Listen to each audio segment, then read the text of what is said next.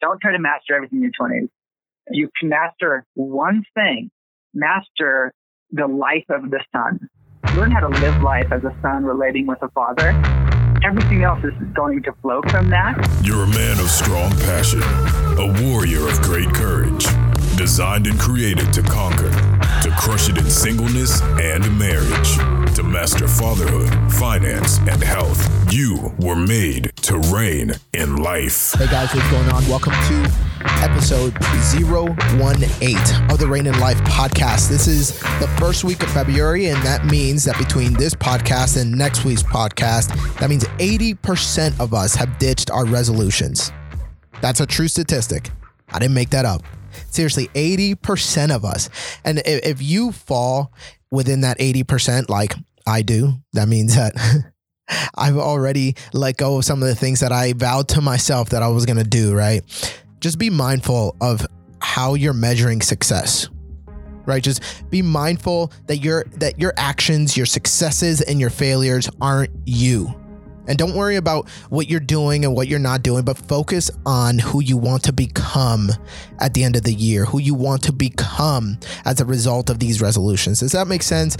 Boom. That one was free. Guys, let's shift gears and get to today's show. This is the first time I'm actually ever having two guests at one time, and it's a great conversation that I know you will enjoy. They're the writer, producer, and director team that runs And Sons. They're the brains behind that masterpiece. That's a platform for guys in their 20s who want to understand their moment and invest in their own soul.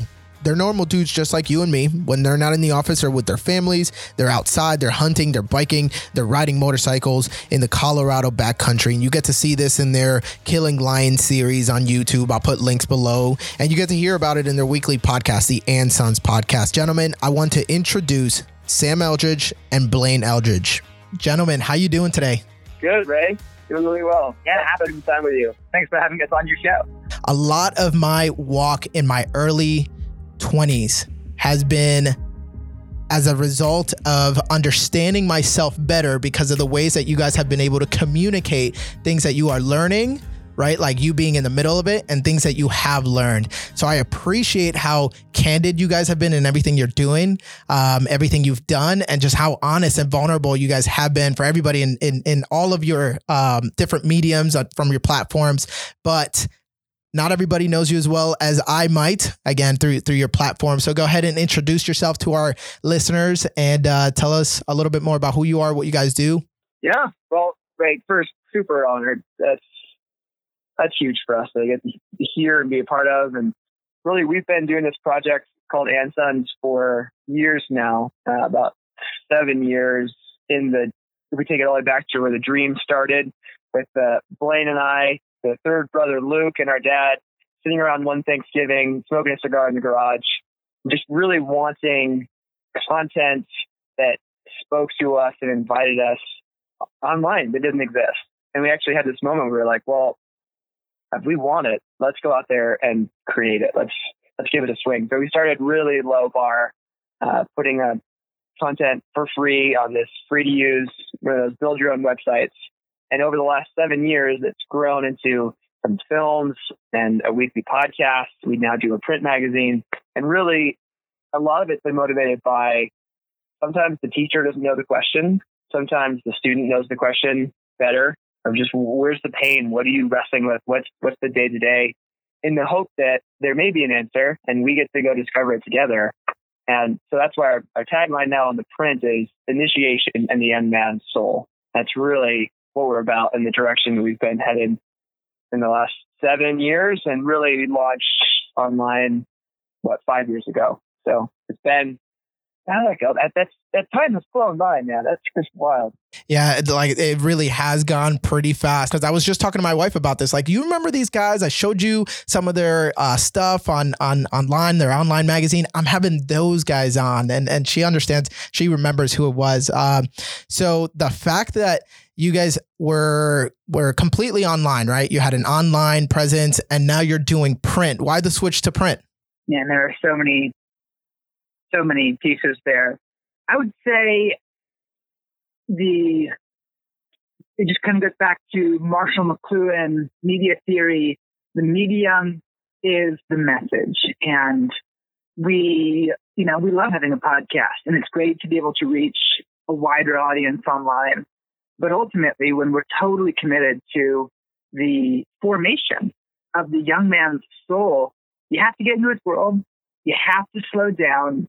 You need a man's attention for more than 30 seconds. And the best way to do that, we decided, was let's go against sort of best practices. And in a paperless world, in the digital world, let's actually deprecate our online platform and let's make the meat of what we do a magazine. But it really represents kind of the core of what Anson is about, which is it is actually better to deeply invest in a go. We really think if you change one man's soul, you change his whole world, and that the heart is the core of the issue. And so we're actually willing to sacrifice a major portion of our audience to really change a few men. Man, your passion and the passion that you guys carry is absolutely well spoken in everything that you do. And the print does make sense. It really did. And the fact that you guys launched it, that you guys have just kept people hooked. It's a testament to your, first of all, writing abilities, but your storytelling abilities. Like you guys, your whole family, for some reason, God has just blessed you guys with storytelling. You guys have always been good with the writing, the blog style writings and everything, but even with the movies that you guys did. So I'm wondering if you can explain to us a little bit more about why it's important to be good at storytelling, or to see ourselves in story. Yeah. Oh, it's such a good category for people to think about. I actually have had some advice. I got a degree, my undergrad was in English, and I want to go back to current English majors and tell them, you don't have an English degree. You actually have a marketing degree, because the whole world is telling stories. And if you aren't aware of the story that you're telling yourself, or the story that you're playing out, the world's going to be ready to offer you one. And that can range from the story of the oil that they want to sell for you to put in your car. That can be the story of any given religion, any given political view, any given narrative for why life is happening. And so whatever the scale, story is happening, it's going on. I think the better we are at reading story, not everybody has to be like a phenomenal storyteller, but as long as you have the eyes to see, oh, like what's being communicated? What's the invitation here? How does this read as it applies to my life, as it applies to others? That's a skill set that I think anybody can have, and most people really should begin to practice. You just find yourself getting less vulnerable to marketing and weaker stories, and you'll be able to see themes of your life a lot better. Because this is a big piece of pain for guys in their 20s, is it feels like just this isolated moment. It feels like you're behind, you wasted time. For a lot of guys, you may be in a dead-end job. You're like, what am I doing? I thought I had this momentum. I had this vision of my life down the road, but there's no story that connects those dots. There's no story for this moment. So one of the pieces that we offer is, what if there was no wasted time? What if God was using the time in the coffee shop or the time in college that you never use that degree, but that's forming things in you? All of a sudden there's dignity. All of a sudden there's purpose. And that's all about the story of your life. And so that's why, man, we love telling stories, because we grew up with them, but we also feel like at some level, every human being needs to be at least familiar with reading the stories around them. Right. What do you think, Blaine? It's just such a good question. I love what you're saying, Sam, where I would say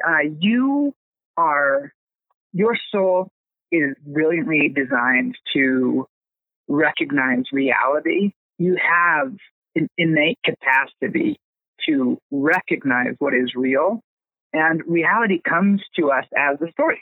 It's like a key value here in the larger organization in which we participate, which is called Ransom's Heart, that just goes, listen, reality, your life does not come to you as a set of facts.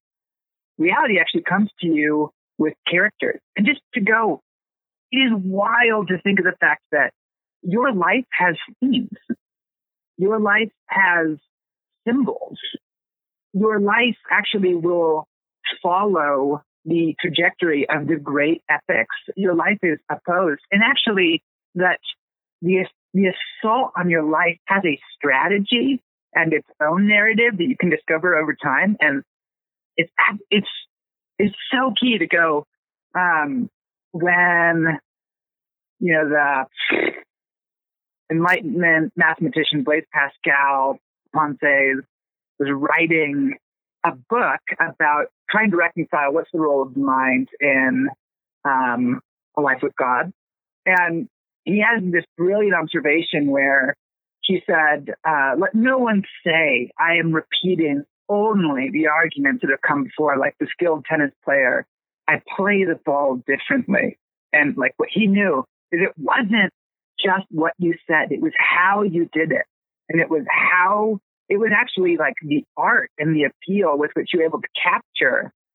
If the story that we're living in is epic, then we should be able to portray it in a way that captures some of its epic nature. That's so good. That book, by the way, you referenced, Pensays, however you say it, it's not very long, but it's phenomenal. I mean, basically anything in there can just be pulled and feel like these mic drops of deep thought. It's like, 16th century status updates, just like all mashed together. That's tweetable. Yeah. That's awesome. Whenever you guys are talking about like being able to see your story, being able to see like the road between the two dots, I started to think about Brené Brown. She's a shame and vulnerability researcher. And in her book, Daring Greatly, I recently read it, been just recommended to everybody that I talked to.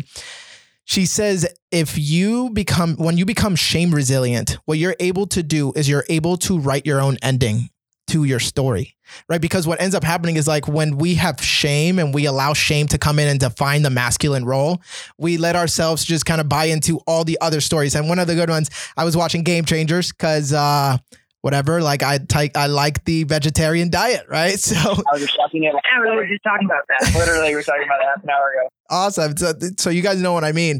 Now they're talking about how men are so driven by this marketing scheme of you're a man when you have meat, and in all actuality, like, guys, come on, really? Like your masculinity is defined by the fact that you have beef in your hands? It's Ron Swanson from Parks and Rec, but just like the stash of bacon in his desk, because that's like what real masculinity is. Right, exactly. So then like, if I like allow all of that to speak to me, to say, yeah, that's when I'm a man. And I'm a man when I actually shoot that deer and gut this and shoot that. And then I go get with this girl and do that. Like these things define me. Like now I'm wandering aimlessly, just going from place to place to place, never connecting it. But you guys have said that, or I've heard you guys say before, that people give themselves over to small stories. Again, people give themselves over to small stories. Can you elaborate on that a little bit? It's a narrative. It's a world that really feels safe and it feels controllable. So they may feel like a sense of danger for the person doing it. But an example would be a guy who coaches the high school football team.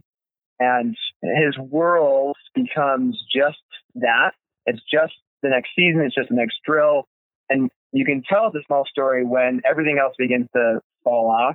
So he's distant from his family. He's not really in his work. He's not really pursuing God. It's just this. And in there, he feels like he's seen. He feels like he has something to offer, which is actually why there's a lot of sympathy for men who end up in quote unquote small stories, because we're seeking after a sense of belonging, a sense of adventure, a sense of competency.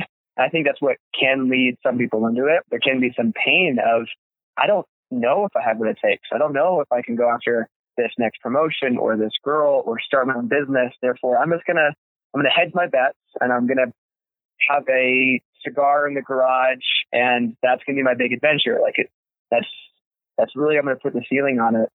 And it's heartbreaking because there needs to be the initiation. It's not just, hey, come out of that shell. Hey, you should be a better man. You can't, like you said before, can't shame somebody into doing that. Can't shame somebody to what else is out there. But I've had so much empathy now for guys who end up in these small stories, because it does seem to be what they're lacking are these deep heart answers. There's missing you have what it takes. You have a Father God who wants to invite you into new things. And if you don't have those categories, yeah, you bet. Let's make the world small because there's a lot of pain and a lot of unknown out there. I would just give some examples because,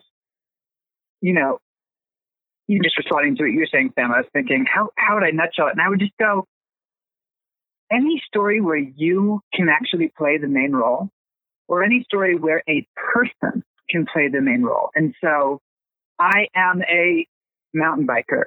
I am a Republican. I am a Democrat. I am a pilot. I am just fill in the blank. We love weightlifting and triathlon, but our life is not about being triathletes. And just to go, the story is small. If the stakes are so low, you are actually a match for them. Whoa, that's good. Just to go, you're married. And so you know all the time that marriage is actually the acceptance of a much bigger story where I remember So true. I was praying about marrying my now wife. And I was like, Jesus, I'm just afraid that I'm not enough for Emily. And he actually laughed. And I heard, oh, you're not, and you'll never be. And that's a good thing. That's a good thing. I'm not actually supposed to come as the answer to Emily's need. Like, I am Emily's partner in a restoration that only God can do. And it's so much bigger than that. It just has a feeling. I get it. I always want to retreat into stories where I can handle it, because it is very threatening to go, Jesus, if you don't come through, if God is not real and does not show up in some way, we are screwed. Yeah. Yeah, no, that's a really good point. Like I was about to ask, so do you think that we just kind of maybe draw to small stories because we're like, this is safe? I don't need it to be initiated in anything. Like I've either already got it figured out. It's not outside of any boundaries, not outside of anything that I already don't understand. So I'm just going to focus here, stay safe. Yeah. And that's put brilliantly. And, like a small example, you did the football coach, and it's a great one. And to go, what about the guy who's the football coach who he knows football so well, and he's watched tapes and he understands the strategy, and any football question that comes up, he can answer. But then he notices that his team captains have started drinking too much on the weekend. And suddenly he has a problem that's under his domain, but he doesn't know what to do. And to go, the gravitational pull would be, your team captains, you got to step up. Okay, now here's what we're going to do.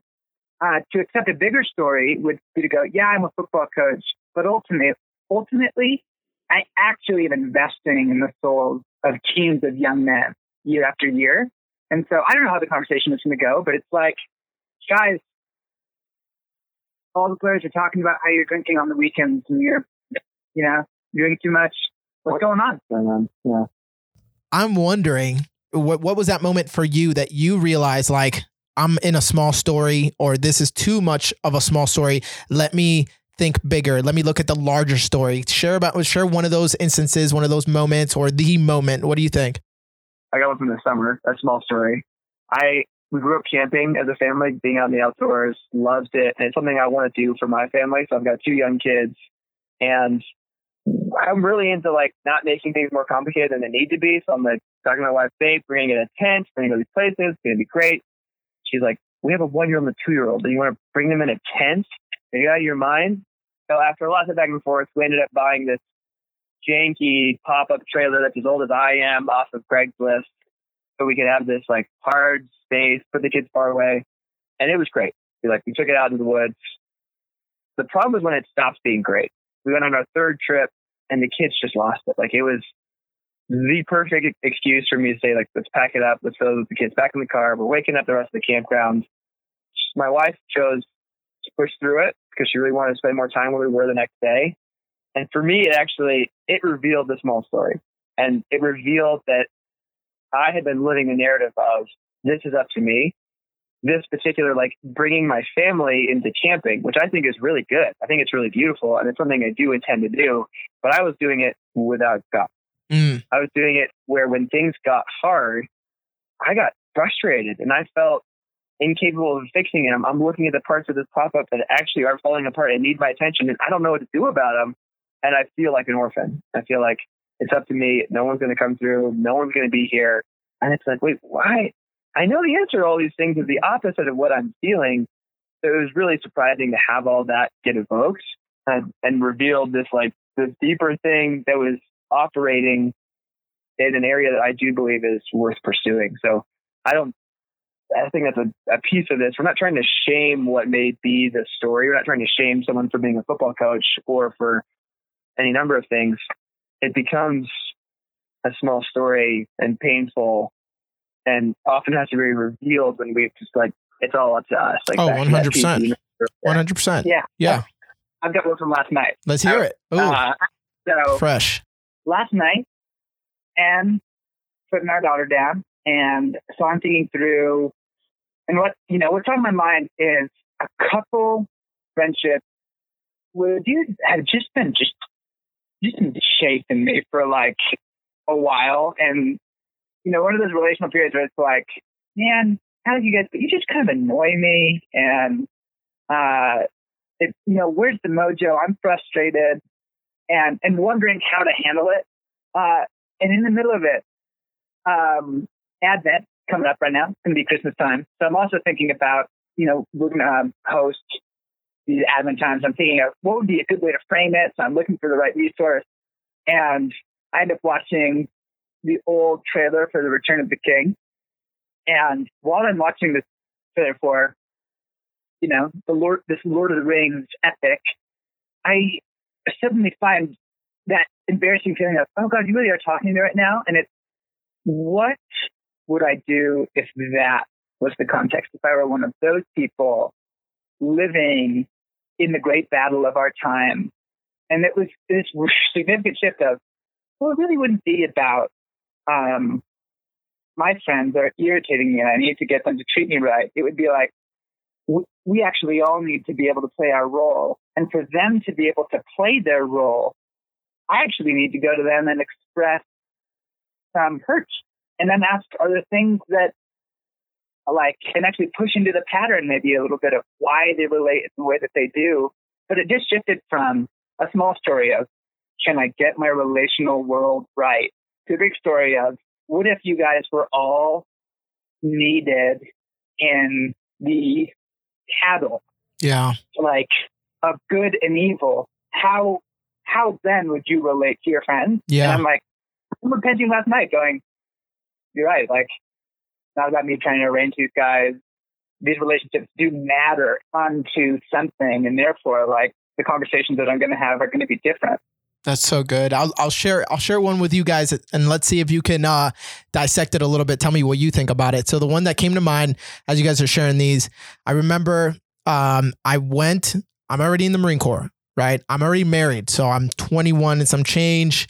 I'm a man, right? Because I'm married and I'm in the military and I'm about to go get a gun, which will solidify my masculinity even more, right? And so state of California, beautiful state. I go over to a gun store, wait my 10-day grace period, and I go to pick up my first shotgun. So I've shot expert on a rifle. First time ever was in the military. I shot expert on the pistol. First time ever shooting a pistol in the military. I realized after I went in and picked up my shotgun, holy crap, this is the first time I've ever held a shotgun. So I'm looking at this thing and I'm like, it's so awkward because I'm like, I really don't know how to hold it. I'm kind of trying to look like and pretend like I know what I'm doing because I'm like a manly man, right? I go out to the guy at the front and I ask him, hey, where are the magazines for this? Mind you, I'm talking about a magazine that you stick at the bottom of a shotgun, which I realize now that they really do have those. But I really thought that my shotgun needed a magazine where I was going to put the slugs in when really it had a magazine tube. Yeah, you know what I mean? Really cool. I'm with you in this story. So I go out to my car, my wife, my beautiful bride with the sun shining in on her, beautiful California sun. She says, wow, babe, you got your first gun. What do you think? Are you happy? I looked at her. I'm not kidding, guys. Here's this grown man, air quotes. I couldn't do anything but weep. I literally just started to cry. She's like, what happened? What's going on? I realized that in that moment, I felt so attacked while I was in there. Like I told you, I felt awkward. I didn't know what I was doing. Like I kind of just felt like I didn't know how to hold this thing, didn't know the nomenclature of all these gun pieces. And at the end of it, I walked to the car and I'm just realizing like there's nobody here to father me and I'm pissed. There's nobody here to show me how to use this and I'm pissed. And I'm just sitting here trying to play this role, being this tough, badass Marine, and really like there's nothing there. Every young man has that story. I mean, most young men aren't able to understand the why. Yeah, I would say kind of that. I mean, your framing of the larger story there is actually phenomenal, where, you know, the small story is I'm a soldier picking up a gun and I know what to do. And why is this frustrating? The larger story is I'm meant to live in close relationship with a loving father. Yes. And I feel like I don't have that right now. And what was supposed to make me feel like a man is making me feel small. Right. Like, And totally stand it. yes. And to go, if I were in a story that was meant for me to have a restored relationship with a father who's invested, how would I do that? And actually engaging with surfacing your heart. There's the invitation to the larger story versus just going, you know, how many guys would go back to their car, compartmentalize, segment it, be like, you know, tell a joke like, man, I didn't even know about where that went, ha ha, and then move on. Right. As though the only thing that were happening was a guy who didn't know how to use a shotgun yet. It's like, oh, that's what you see. Yeah. What was happening was like the immortal search of the son for his father to be like raised up in the way of manhood. Yeah, the emotions that are the flags for me. There's more than just feeling out of place. There's like this disappointment with an experience of like, I was looking at this and I know something's missing. So there's that first like disappointment, and then shame jumps in. And then as you walk back out to the car and your wife's ready to like cheer you for this moment, you feel what isn't there. You feel that gap so strongly. Like, I think those are going to be the flagposts for people that may not have the full language that you did of, I wanted a father to be here and walk me through this and didn't have it. Most guys are not going to have that language, but they're going to have those emotions. They're going to have that experience, and they're going to go, what's wrong with me? Like, I just feel even more weak. Therefore, enter the poser, the jokes, the whatever to make it not be as painful. And then look for the next thing. Maybe it wasn't a shotgun. Maybe I was supposed to buy an AR. Like, let's go. Where can I do that? Just let's find the next form of medication for the experience that didn't go well. That's so true. And, you know, I want to say, like, I didn't actually have all the words for it in the moment, but like you said earlier on in the show, you said nothing is wasted, right? Like those times in the coffee shop aren't wasted. The time that you spent doing here, getting this degree that you aren't actually using was never wasted. You know, that moment wasn't too far before I started to read Fathered by God. And that book shaped me. It has changed me. It's shaped the way that I parent, the way that I choose to be intentional. And I think that story points to that reality, that I am continuously being fathered. I just needed to wake up to the fact that I already have a loving father who's walking me through it all. So good. I'm wondering what you guys are doing today to step out of comfort, stepping out of your comfort zone and being tested. How are you guys putting yourself in positions to be tested today? Now, this is coming from the Killing Lions series that you guys did before you launched the book. I loved it. I was a little bit pissed because of this one thing. Everybody who gets on there will be able to see all of the videos. I had to wait for each video to come out 1 week after the other. I was so mad. In our defense, we were barely editing them in time to release them. We were trying really hard. That's funny. So there was something else going on behind the scenes. I'm just in here like, I just want to binge. Yeah. So from the context of Killing Lions, ways to be tested, it's super good. Like, it's back to that.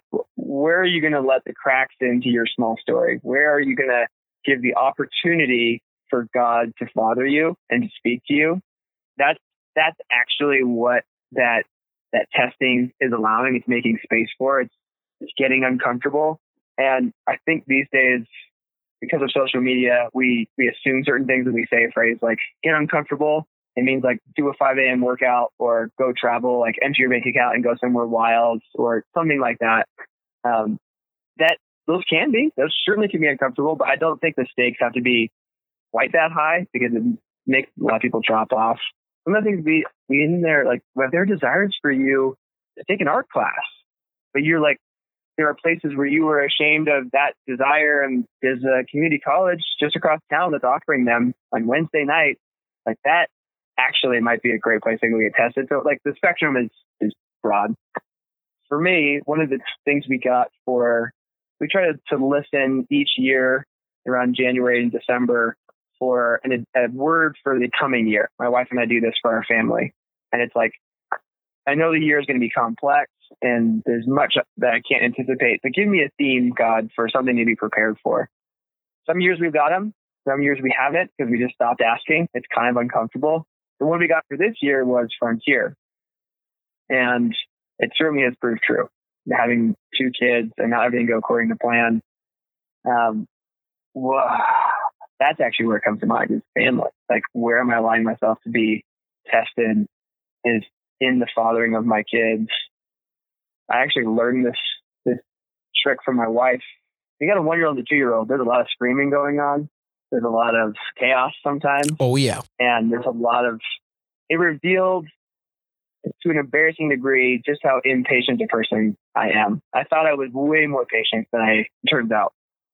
Turns out about I got about 5 minutes, and then when it still keeps going, I'm like, I need out, I need a break, I need something else.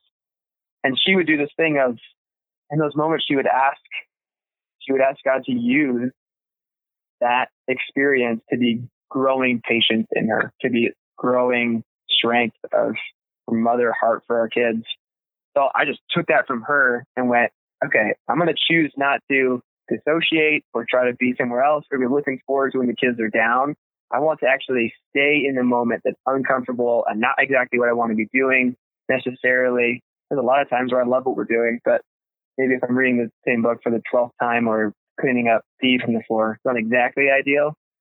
And in those, I now get to be using those moments because even reflecting back to there's no wasted time. Like, I believe that. So I believe I can invite God into, okay, help cultivate this patience in me. And it's not sexy. It's not on Instagram. It's not even worth writing a blog about. It's just day-to-day stuff that I really want to be laying the foundation for the relationship with my kids. I love that, man. I'm a couple 1,000 miles away from you, and I'm experiencing the same thing. I'll confess to you and our listeners, I went through this period of not wanting to help my wife put my kids to bed because that 20 to 30 minute time frame was so hectic that I would trade it up. I'd look at my wife and I'm like, babe, if you put the kids to bed by yourself, which meant I got to go lay down on the couch and be on my phone while she did it all, I'll give you a 1-hour back massage. And I'm not kidding. For over a week, I gave my wife a 1-hour back massage after the kids were in bed, just so I wouldn't have to do the bedtime routine for 20 to 30 minutes. My wife sits me down and she's just like, we've gotten away from the things that we appreciate, that we value. And these are some of the areas. And then this came up. And it's just that area of, dude, you get to do this. Right? Not just you have to do this. It's your fatherly duties. No, seek out what the larger thing in this is and don't make it so much just about, man, this is tough. How can I get out of it? It's how am I growing as a father? Where am I putting myself in an uncomfortable place? The hypocrisy comes in when I look at 150 midshipmen that I'm training here at this Navy battalion and I tell them, be comfortable at being uncomfortable. Right? You need to like tension. You need to go after hard things. And then I go home and I'm like, I'd rather not. What do you think, Blaine?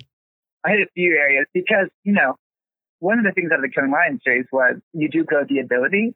And so I'm like, where's the easiest way that I'm putting myself in the way of hard things is my mountain bike. And I just go, the easiest one? like a couple times a week, I'll go and, you know, you become a dad and your risk tolerance goes way down. And so there's kind of like, you look at things and it's not just that would hurt. It's like, I can't hurt myself. I have a family. Even so, there are pretty simple ways to form that ability in myself. And we have a coworker whose son is an exceptional mountain biker, 16 years old, way better than me. But I just go with him on a pretty regular basis just to go, you know what? That's an opportunity to get out there on a pretty low stakes place. I'd say higher stakes. A couple.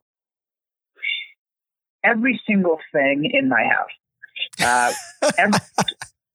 It's like every single thing is broken and need to fix it. But it returns to the father place. Truthfully, it's just the faucet, the toilet, and the ceiling fan, but it feels like everything. Exactly. Yeah, because it's always in front of you. It's always right there, so it feels like it's constant all the time. It's everything. It's just like looking at you when you walk in the door. Right. Yeah. And so I would go, what triggers the I'm alone, there's no one to show me how to do this. It's my house. So it's a couple weeks ago, the water heater goes out. I actually didn't notice for 3 days. It's a cold bath. Well, because like I realized I only ever shower at the office. And then I do the dishes, but I've always done the dishes with cold water for some unknown reason. Very European. And so my wife is like, the water heater is out. And I go, really? Is it? And she goes, it's like a Sunday afternoon. She's like, it went up Friday morning. And I'm like, what have you done? She's like, we haven't taken showers. I'm like, whoops. Okay. Water heater. How much are there? A lot. But again, there was this learned thing, felt and fathered by God, great resource, totally recommended to every guy in his 20s. When you believe you can be fathered by God, you can go, Father, I ask you to father me in fixing this water heater. And I remembered that my neighbor, who's actually younger than me, just had his water heater go out and had like a week's long diagnosis, multiple layers. And it occurred to me, who would know what to do?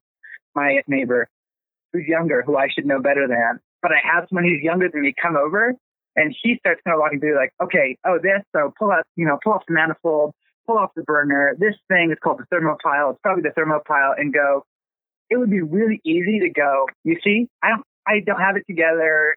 Everybody else has it but me. This young guy knows how to do it. But what's happening is this like, no, I'm pushing into, Father, you can use a younger man to father me, and I can receive fathering from God in this scenario and go, okay, what is it? A thermopile? Okay. How do you take it off? Okay. And just, it would be, and I have every excuse also to call a repair guy in this, which is, I'll do in other scenarios, but I felt in that one, like, Father, you're available other places. I'm going to push in. I'm not going to go, I'm a grown, busy man. I can't fix my water heater. Let's call, Leo's, who I've used before. But just to go, here we go. In this particular case, I'm going to push into that. And I could just track across. I could work from where my water heater is to where the bedroom is and just say like, oh man, trying to take care of a house is one. Yeah. Maybe I'll cut it to 2 examples. Yeah, this is the point, is that it is like, it really is a way of engaging your 20s, the way of the student and the way of the son. So you could almost look at it everywhere. But the good thing is we're not pushing into it everywhere at every moment. There are lots of places where I go, you know what? My initiation is coming. My soul is going. And in my marriage, in my house, and in trying to relate a little better to a few friends. And so, like, I'm going to have Jiffy Lube change my oil because I don't have time. And just to go, oh, this isn't this. Embrace it everywhere. Everything is going to be hard now. It's like, oh, no. A few areas. Right. Yeah. No, yeah, absolutely. I think that's important to remember. Like, this isn't like okay, we're going to get off the grid now and we're going to go just go do the hardest things ever, which is absolutely enticing, right, to young men. But I think Another thing that you guys are bringing up that I'm remembering really about myself that I'm still learning, and young men in their 20s, I think, fall to this, is the idea that like we're always going to the next thing, right? We're always getting ready for the next thing. So it's like the next destination. But again, in our conversation about story and everything you guys are even describing now, it's like, it's all about this process and the intertwining stories, the traveling roads. And I will say I'm really bad at this, and I'm glad I have my wife with me who's much more like, hey, tone it down, pay attention, like look around you. Because if not, I'm like project. Let's get to the next thing. This is pointless. But when God stops me dead in my tracks and is like, you've ignored your knee for the last 5 years. Now your meniscus is so torn, they can't repair it. So they have to tear it out. And now you have to recover, but you want to start running after 3 weeks. And that's the frustration I'm in, right? Like this is it. What do you guys have to say about that? Guilty. Yeah. Guilty as well. I appreciate it. That's what I was looking for. The knee is almost, the knee is like a living metaphor, man. Just apply that all over the place. It's something I do actually seasonally. Because we're entering into the long, dark, cold nights of winter for me. Like, I just start throwing myself into the future for things that are going to be more exciting, easier, planning trips, planning adventures. And I just start looking at those on the calendar and try. And I hate it. I hate it because it means like I am dissociating from all of the time in between. Yes. I started noticing it. I noticed it with my kids when my wife works 1 day a week. So I have the kids on Saturday by myself, and I would catch myself looking at the clock, trying to gauge how much longer until nap time or bedtime. And I was like, it was horrible. Yeah. Like, what? I am looking forward to being done with them. And that's going to be my heart and posture for those few hours while they're awake until I get to bedtime. Like, that is so broken. That is so messed up. And because it was that extreme of an example for me, it was easier to be like, okay, all right, let's reel it back in and stop trying to skip things that I believe are the very point. Being in the moment with my kids, are you kidding me? That's the point of that day, not a thing to be gotten through. So good. Yeah, I love the knee metaphor. I would say it is easy for me to hate everything that is dependent in me. Or that reveals like what a dependent being I am. And because, I want to have it all, need no one, need nothing. But I'm like, also I'd say with not too much seriousness, I am a real expert at making myself miserable. I can totally design a life that I would hate.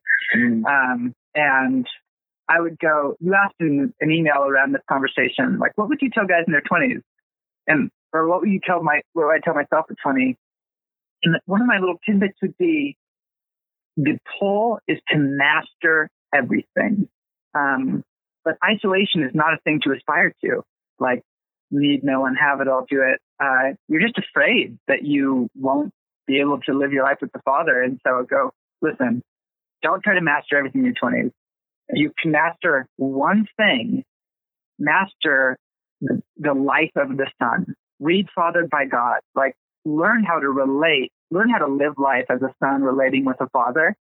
Everything else is going to flow from that.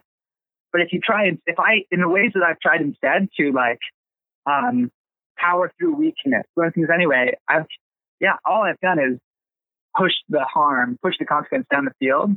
And it always catches up and just exactly. Make it worse. Yeah. But just to go, well, hey, slow down, learn the way of the Son, and through learning the way of the Son, I will get the mastery that I want. But it'll just happen relationally. It won't happen by me becoming an isolated man on a throne. I would also ask the question when that urge is coming up, what are you afraid of? Like, what are you trying to skip? What are you trying to get through? What are you afraid of in this? It's in your intro. It's the fear of missing out. Like, I don't want to miss out on the next great thing that's happening right now. I need to get there right now. Oh, for me, sometimes it was like thinking back to post-college, things felt like I could go in any direction. I was treading water. I was afraid of feeling behind, the fear of missing out.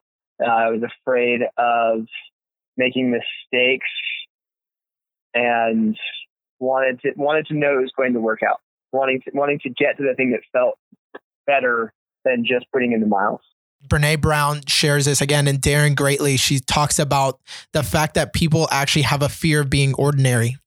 And the thing that is poisoning our culture is that extraordinary is sexy and extraordinary is a thing to strive for. So no longer is it cool to just be like a regular dude who's just going through the mundane things of life. No, like you need to, when is your next snowboarding trip? When are you rock climbing next? When are you taking that next trail? What's going to be the next, move that you're going to do, the next house that you're going to help build, whatever it is, it's like no longer cool to be ordinary. I would say simply, yes, that's huge and utterly devastating. Because, when I would say, here's my fear in that, when someone goes, you're afraid of being ordinary. And I go, but the extraordinary seems more appealing. I would say that the actual fear is, I think I'm afraid that I won't like the life that God wants me to live. And it kind of feels like you're a kid and you want to play, but your parents say you have to take a nap. And you're like, no, what I want to do is get outside. But what your parent actually knows is like, no, you will love the life where you take a nap in the middle of the day. There is a rhythm and you will enjoy it. But there's the resistance in me to like, I want extraordinary. I will like that more. And the fear of like, I won't, what I'm being called to is actually boring or somehow like shelve your intense desire. What in fact the reality is, and what we tell you guys all the time is like, you realize you will like a life with God. Yeah. You will like a life lived at a slower pace. You will. I guarantee you. Mm. Yeah, I think our dad is the most recent book that's coming out that he wrote is on soul care. And one of the things that he talks about is the problem with the upgrade of everything. That's actually a symptom of our souls not being well, that we have to medicate with just that, like everything has to be dialed up. And he uses the example of the squirrel suit base jumping guys who it's no longer enough to go without a parachute and hydroplane the land. You actually have to get them landing in the airplane that's coming along beside them. And I saw that video. My reaction to that video was, that's kind of cool, I guess. Like, that's it. Like, it didn't even peg the meter for me because I've seen Danny McCaskill's mountain biking across this whole mountaintop. Like, everything is just so upgraded, and it does very little for our souls. Like, it does very little for the actual well-being. Right. And I'm like, to folks, read authors like Wendell Berry, who just love the craftsman. We love the person who's dedicated their life to their world and their craft and this piece. And so you're like, how do you hold both? How is it that you're afraid of being ordinary when also this person who seems very ordinary, you also feel is extraordinary because they chose a path and they dedicate themselves to it. Like, we love that stuff. But instead it's, this guy jumped through a thing of fire. This guy rode a dirt bike on a wave. Have you seen that one? That one was wild. No way. Yeah, that's a thing. Yeah. And it's like, but all it does is make me kind of go, and then I'm like on to the next thing that like maybe feels good. So it just, you're looking at the fruit of those things. It's not actually happiness. It's not actually well-being. It's not actually sustainable in my life. Oh, and I mean, we've said before, the problem is not that your life is not enjoyable. The problem is that you just don't have a very big capacity for joy. So your life is very enjoyable. You're just not capable yet of enjoying it. Yeah. And that's totally different to go. It's the difference between having an incredible palate that can enjoy like a great meal versus needing to eat cotton candy all the time because the only thing that scratches your itch is the most concentrated sugar. And go, actually, invest in your soul. Like, what I freaking love chopping wood, and I haven't always loved chopping wood, but like, really, nice, dude. One of the great things I think that a guy can do is find a way to have regular wood fires. I'd agree with that. Like, just go, wow. boy that I know liked when he was 7 years old, lighting stuff on fire in the garage and getting in trouble. And then somewhere along the way, like the deep joy in that gets compromised. And so like taking the step to slow down and get that joy back, to go like, wow, I'm really enjoying like, and I, not very long, I'm like swinging a splitting maul for 20 minutes and stacking some wood and be like, oh, because the capacity for joy is established. That's good. Yeah. I guess that's why a man grows to love to mow his lawn. From hating it as a chore to like, man, this is good. Therapeutic. Blaine, I heard you say a little bit about what you would go back and tell yourself in your 20s. Sam, what do you think? What would you say to yourself if you can go back for 1 minute and say, hey, buddy, this, and then you disappear? What's priority number one? Yeah. Surprise! I'm free to disappear afterwards. First off, time travel is not real, so get your hopes up.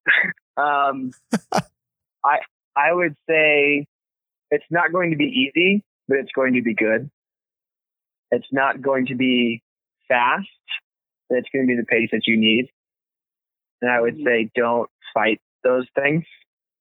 I'd say there's a lot of pain coming, but it's going to be all right. Do you think you would listen? Like 20-year-old you is going to look at you and be like, what? I would come a 20-year-old you and be like, what the hell kind of advice is that? That's the best you could come up with? Are you kidding? I'd be like, no, give me specifics. Because what I wanted was the roadmap. I wanted to know the answer. And I knew that if I knew the answer for what came next, I would be off and running and not asking any more questions. And so I know I'd never get the map, because if I do, I'm going it alone. Yeah. I'm leaving everybody behind. I'm leaving God behind. I'm leaving other versions of me behind, and we're off. That's and so good. 30-year-old me showed up and gave 20-year-old me a map. It would be the end of my life. I've heard your dad say that same thing, man, of like, if God doesn't give you the blueprints, because if you knew the blueprints, you would be like, all right, master builder, get out the way. We got this. Like, yeah, seriously. Like, thank you very much. And I'll be on my way now. Exactly. Let me go master this thing now. Excuse me while I go ruin my life. I mean, surely. Like, man, this has been awesome, guys. I really, really am so appreciative of you guys taking the time to sit down and be raw, vulnerable, and just dive into the heart of a young man. And I want to know if you would real quick go ahead and share it with everybody, where they can find you, kind of where to go, what you guys got going on, what platforms they can find you on. I would send people actually to our website, andsonsmagazine.com. From there, you can find our print and our podcast. We're pretty quiet on social media. We have And Sons Social, but there's not much going on there, and that's on purpose. And so andsonsmagazine.com is where you can hook up with our podcast. Or if you just listen to podcasts, search for And Sons Magazine. And Sons Magazine on any streaming app for podcasts. Guys, thank you so much for tuning in. We hope that you enjoyed this episode of the Reign in Life podcast. Let's continue the conversation over at iReigninLife.com. There you'll find videos, podcast episodes, and other resources that will help you reign in life. Until then, continue to march.